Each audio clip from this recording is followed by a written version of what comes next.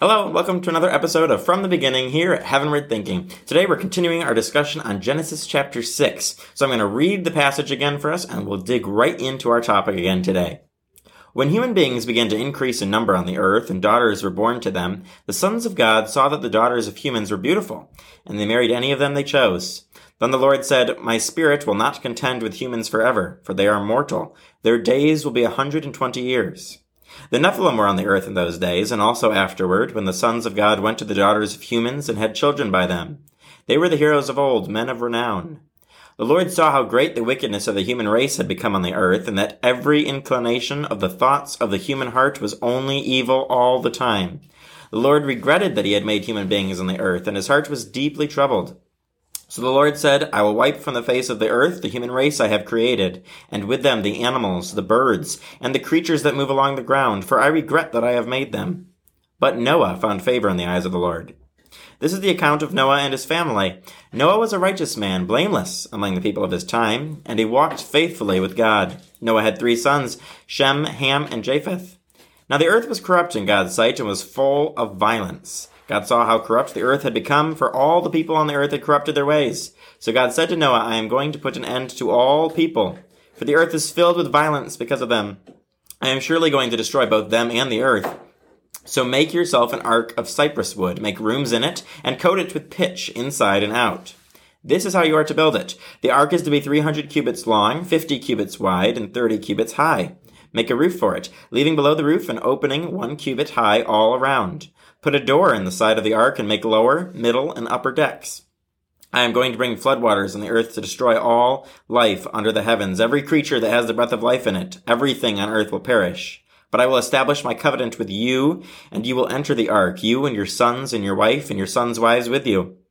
You are to bring into the ark 2 of all living creatures, male and female, to keep them alive with you. 2 of every kind of bird, of every kind of animal, and of every kind of creature that moves along the ground will come to you to be kept alive. You are to take every kind of food that is to be eaten and store it away as food for you and for them. Noah did everything just as God commanded him. So we talked a little bit last week in our conversation from the beginning. We were talking about the wickedness of the world and how it had increased so greatly since the fall in the Garden of Eden, and how humanity had become out of control. Violence was rampant and wickedness was all over, to the point where the Lord says in here, he saw the great wickedness of the human race, and that every inclination of the thoughts of the human heart was only evil all the time. This is a really important part in this chapter, and it's repeated later on, of how incredible the earth was filled with violence and wickedness.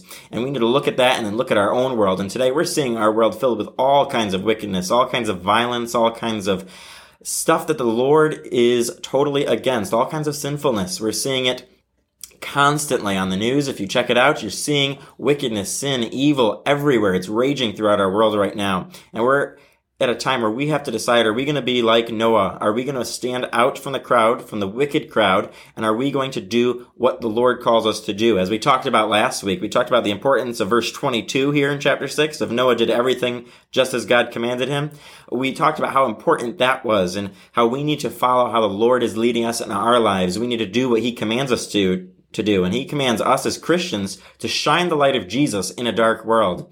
The world at our point in life has become so wicked once again, and we know that Scripture says in the end times it's going to become more and more like the days of Noah, and we know that it's going to become more and more wicked. We don't know when the end is coming, but we know that it's coming sooner than it has been for the past 2,000 years, so we need to live like that. It's coming, and that we know it could be a possibility at any time.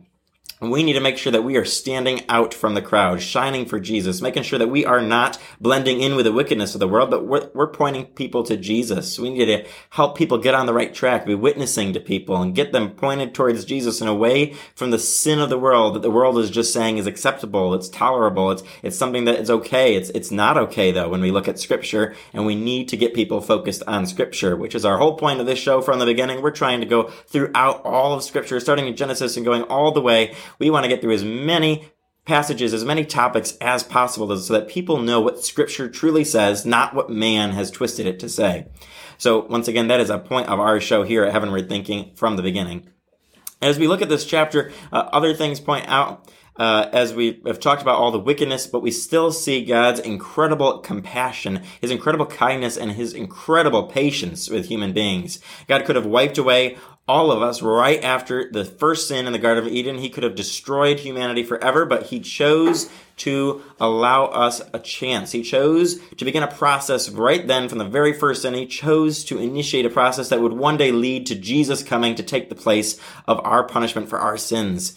And we see in this chapter that God could have, he could have chosen to wipe out the entire earth and not leave any survivors. But what did he do? He still saved a remnant. He saved Noah and his family and 2 of every kind of animal.